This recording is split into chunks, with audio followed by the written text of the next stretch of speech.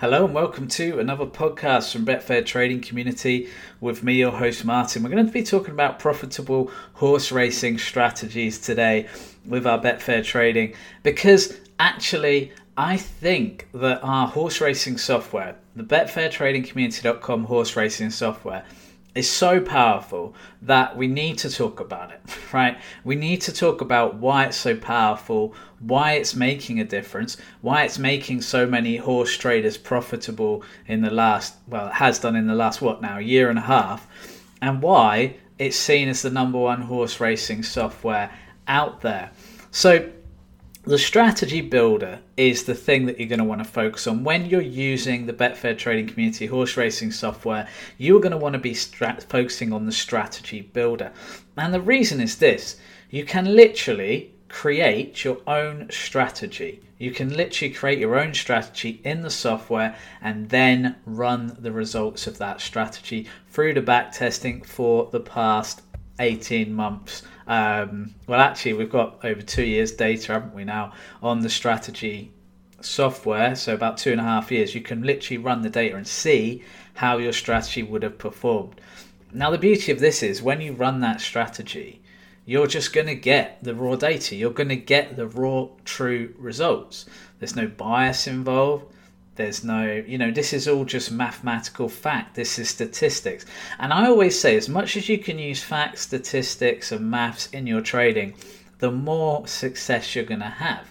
Because, when we try and trade out of bias and opinion, I think it's very, very difficult as a long-term approach. I feel like your mind has got to be sharp as forever to do that. Why not use the statistics that will actually tell you the answers to the questions of which horse is of value, what's the right trade in this market, without you having to be on it every day, on it absolutely. And I always think this for people who trade just based on their opinion, because I think it's very, very difficult. And I like the example, I remember reading a poker book many years ago, the example of someone who'd had an argument with their girlfriend. And literally, really solid professional poker player, really good at the game, just went in and lost loads of money. Because, and this was back in an age where poker wasn't so much a statistical game as it is now.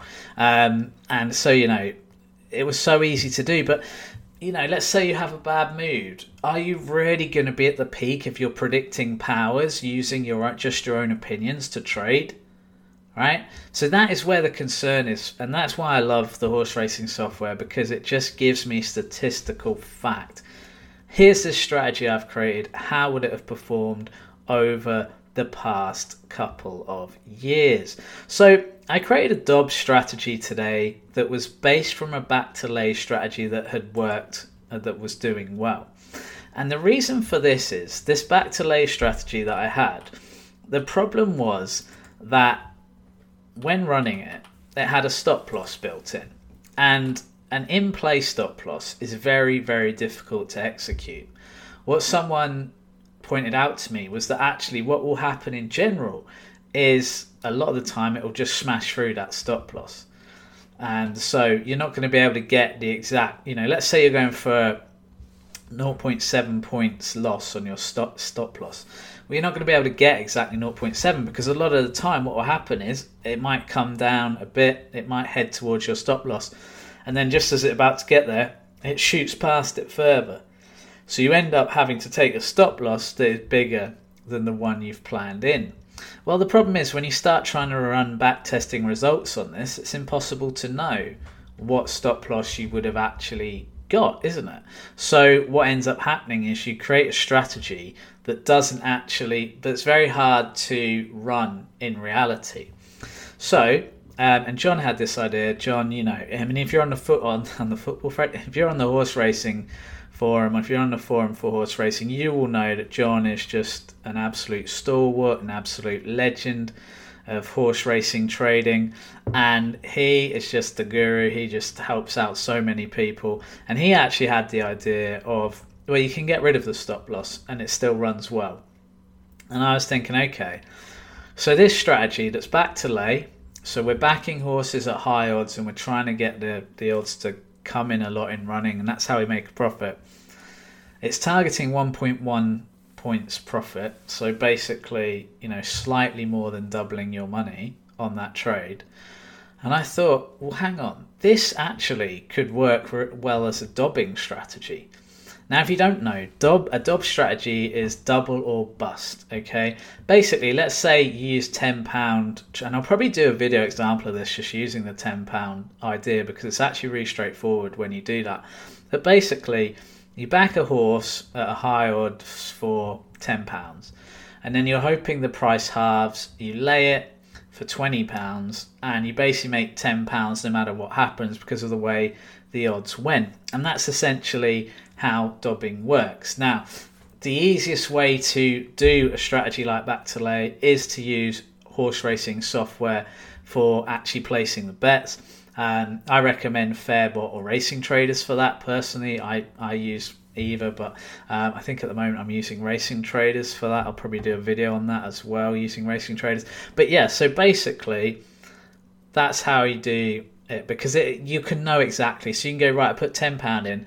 Okay, what price do I need to lay at to get £10 profit? You literally just have to scroll down on the ladder and it will show you, and then you can place that trade ready to cash out when it hits that price in running, if it does. Now, what happens if it doesn't hit that price? Well, you lose your stake, okay?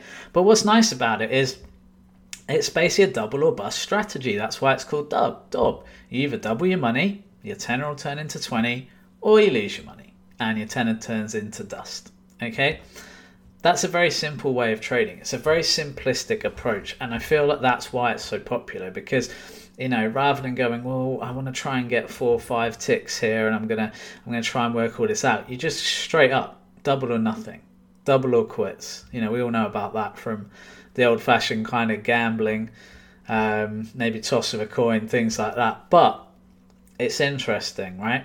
Because ultimately what we've got here is a situation where we've got a strategy that works well as a back to lay, and it's almost a dobbing strategy, but it does have a stop loss. So in this case, what I did was I got rid of the stop loss and I changed the target and exit points profit to 1.0, which is essentially a dob, and then we ran the results. So I'm just going to pull that up now, and I'm just going to have a look at it and kind of talk you through it, because I think it's a really interesting strategy. Now, one thing when you're looking at profitable horse racing strategies, I want you guys to look at the rules. Okay, so even if you're following someone else's strategy, or even if it's one of your own, make sure you look at the rules and really get a hold of the rules of the strategy. Because this strategy, for instance, relies on runners between 5 and 18. So 5 and 18 runners in a race. Now, you might have a 5-runner race you're ready to do this on, and a horse pulls out at the last minute. Suddenly it's a 4-runner race. It no longer qualifies, okay? But you might miss that because you might not think about that rule as you're about to place your trade. And then, 10 minutes before the off, a horse pulls out. Horse age as well. So on this strategy, and what we're finding a lot actually is that using a horse's age makes a difference. A lot of the newer successful strategies I've noticed in the horse racing software that have been shared with us have been using the horse age between 3 and 9 or 3 and 10. In this case, it's 3 and 10. And I feel like that makes sense because, hey, if before a horse is 3, they're pretty young, right? Think about a child, right? And they're going to be new to the game. They're almost like a rookie to horse racing. So if they're running before that, they probably are more unpredictable. Also, you're probably going to have less data to go on with them. The next thing is age 10. Well, even 10 is fairly old for a horse. Any older than that, and you really are getting a racehorse that, is based on its last legs. Unless it's the Tom Brady of horses, it makes sense, right? It makes sense to go, okay, there could be something here. Again, a lot of trading, a lot of betting, a lot of using, horse racing software or the Betfair trading exchange to make money is trying to eliminate variables that could hurt you. And this is an example of that. Because, of course, a 2-year-old horse might work well in a specific instance. The same with a 12-year-old horse. But at the end of the day, we're removing some of the variance and we're going, no, we want things where we can be fairly sure this horse is in kind of the ripe age for this strategy. And that's why it works. Now, the other thing that is quite interesting here, and I've not seen this done before, but it's interesting, is that we have a rule group of none. So we do not want, and in this case it's runs, we do not want horses that have run 51 to 300 times. So again, this kind of makes sense. We don't want horses that are kind of, had lost too much of their peak conditioning because they've ran so often. Think running backs in the NFL. They have a certain timeline. There's a big thing at the moment about them being disrespected because they don't get paid very well compared to other positions. But the reality is that, top running backs nowadays, they're only lasting kind of 2 or 3 years. I mean, think Jay Ajayi, right? Probably the best running back since Ricky Williams for the Dolphins, my team, so the one I think of specifically. He went and won a Super Bowl for the Philadelphia Eagles, and he was actually quite an integral part of that playoff run, right? He was never really seen again after that, and it was because he had some knee problems and things like that. And as soon as that stuff starts to accumulate, your career is pretty much on the out because it's such a tough position. Well, I guess this is the theory going in here a little bit with the horses. It's going, as soon as they've had 50 plus runs, that's a lot of races. That's a lot of races for horse racing. It's a lot of wear and tear on the horse. And so that makes sense. I understand that as well. And again, that's the strategy. Now, what's interesting is that I changed the rules, okay? I changed going for a dob. That's what we did, right? We went for a dob. I changed the rules there. I also changed the rule to starting at the official start time so that the dob is really easy to place manually, because I know that some people still want to place things manually. Now, one thing I do like to look at, and I think this is really important, is you might want to look at maximum qualifiers per race. And in this instance, when you're looking at dobbing, if you're getting more than one horse in a race, it doesn't seem to be as good, but you do get more selections. So it's one of those where you'll make more profit over the long term, but your rate of interest per trade will go down slightly. So that's a decision that you would have to make in that spot. But anyway, that aside, because that doesn't matter too much. That's just a case of run it. Look at the results. Does it work? Now, when you're closing your trades with this, like I say, we're going for £1 profit. We're letting a trade run till the end of the race. And that's really important, obviously, with dobbing. And then I'll run the strategy results here. And the strategy has 11% ROI. This is solid. It's made £299 profit to £1 stakes. So 299 points up since, and the graph started around June 2021. So we're looking at the past 2 years of data here. And so that's pretty solid, right? That's a pretty good return. And obviously, it's been doing well. I'm just having a look here. July is 5 points up so far. So as I record this strategy has been doing well, and I'm going to look at this strategy moving forward, and I really like the idea of it.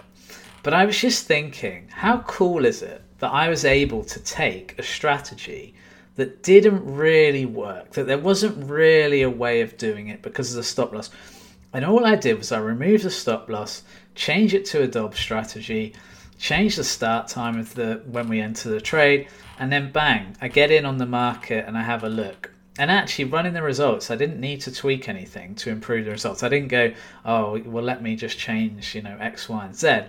And actually, this strategy still does well. And this is the power. I can check this. Now, I could now go, okay, so, show me the course breakdown. I'm looking at the monthly breakdowns now of the profit, but show me the course breakdown. I want to see what are the results on each course. How does this strategy perform at each course that's on the strategy? And again, this could be something I look at. And, I'm looking at it now. There's not really any course. I mean, there's one course that's down 5 points, a couple that are down 4. There's not, but I wouldn't necessarily remove a course because of that, because there's not really enough there where I go, okay, that's just terrible. It's just like, that could turn in a couple of months. And yet I see there's some courses, like Dundalk's 42 points up. So Dundalk is clearly an extremely good course for said strategy. Now, the other things I could do is I could then go, oh, I want to look at, how does class affect it? How does the class of the horse, the class of the race, affect the results? And that's another thing I can just run through the backtesting software and actually just go and look at the results. I mean, that's incredible, right? It's incredible that we have the power to do that. And I can see here that all the class 1, 2, 3, 4, 5, and 6 are all profitable.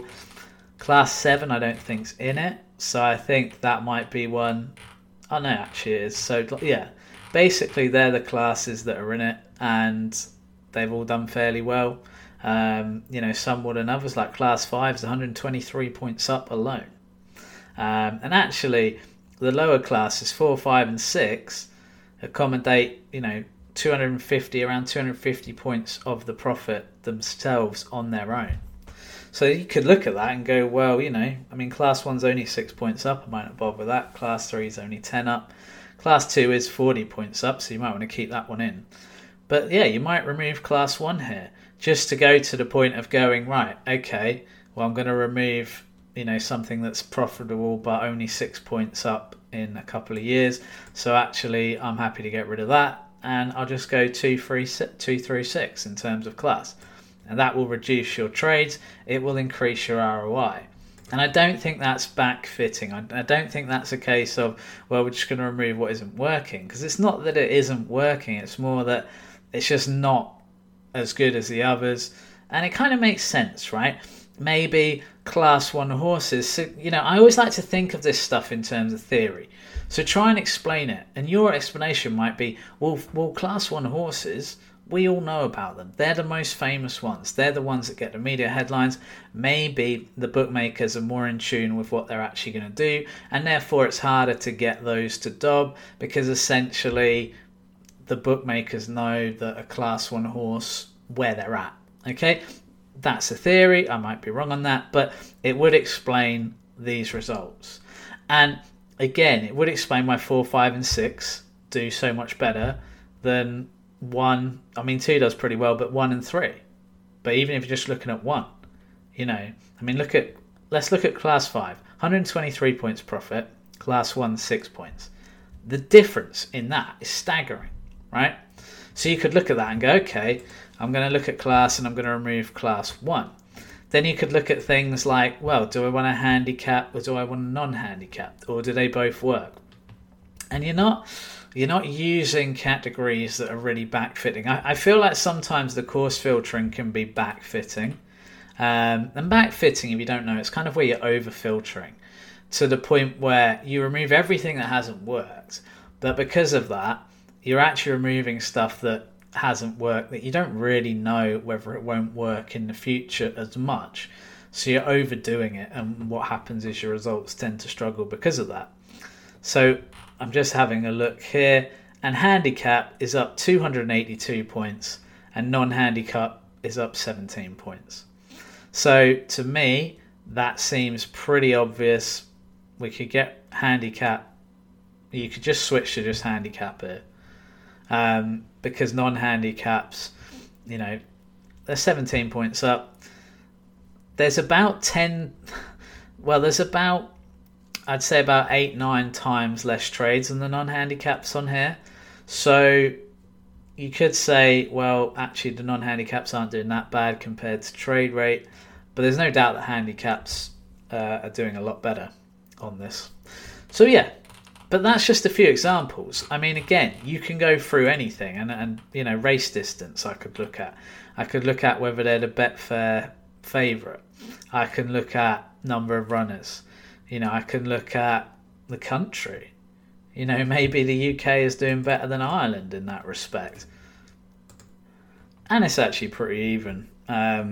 Northern Ireland, not that great, but still 9 points up. So a lot of these things, when you look at them, unless they're showing a real sign of this needs to be got rid of, I'll tend to keep it in. Let's say I ran that and, Great Britain was minus 100 points. I'd go, okay, maybe we just stick to the Irish stuff. Okay, so I think that's really important. But again, look at the power of what we've been able to do. And this is without really changing any of the filters themselves, right? what I could look at now is the betting rules and go, okay, well, this works well at odds of 15 to 25. What happens if I go for odds between 3 and 25? Or let's look at odds between 3 and 14 and let's see what the gap was. Because if we're touching the odds of 15 to 25, then let's have a look at some other odds ranges. How would they have performed? And again, this is another thing. You just do that. You change it in the rules. You just change the odds range. Bang, run the results again, and you have a look. And then you go, okay, what's the difference? And you can actually save the different strategies. That's what's amazing. So actually, if I did this at odds of 3 to 14, I would have lost £3. Okay? Strike rate is basically bang on 50%, and really what's going to hurt you is just the commission over the long term. But then I could look at it and go, well, hang on, Great Britain is 90 points down, but Ireland is 70 points up, and Northern Ireland is 17 points up. So I could actually go, these work well at 3 to 14 on the Irish racing. And that might just be a very simple thing I can do. So I could go, okay, let's have a look at the Irish racing. So what I'm going to do here is I'm actually going to remove the course filter that was already there. And I'm going to choose Irish racing. Country, let's add the rule. And the country is Ireland and Northern Ireland. And I do not want Great Britain. Okay? And it's that simple. But that's the power of running these results. So, yeah, I'm actually going to get back to editing this. I'm going to make a new version. I'm going to keep the old one because I like that as well. But I'm going to have a new version where I look at the Irish racing here and see if there's an angle we can take there. All right, guys. Hope you've enjoyed the podcast. I just think that sometimes it's good to talk around these strategies. I know you can't see what's on my screen on a podcast, and that's kind of annoying. But I think it's really important to kind of get my kind of understanding, because I know a lot of you guys only listen to the podcast, right? So you will get my understanding of why it is I'm doing what I'm doing and the power of the software, because the fact that I can do all this so quickly in the software and develop, manage, create strategies, it's all because of the back testing. Right, without the back testing, we'd have nothing, because ultimately I'd then have to just forward test this to know if it's a decent strategy. But love it, guys. I think if you're not on the horse racing software and you've been inspired by this message, then go and check it out. Especially if you're a football guy and you're looking at it and it's summer and there's not much on my football filters at the moment. Go and look at the horse racing, because there will always be stuff on your filters for horse racing. It's a all year round sport. All right, guys. Hope you're well. Hope you have a great week. But most importantly of all, I hope you make some money trading on Betfair.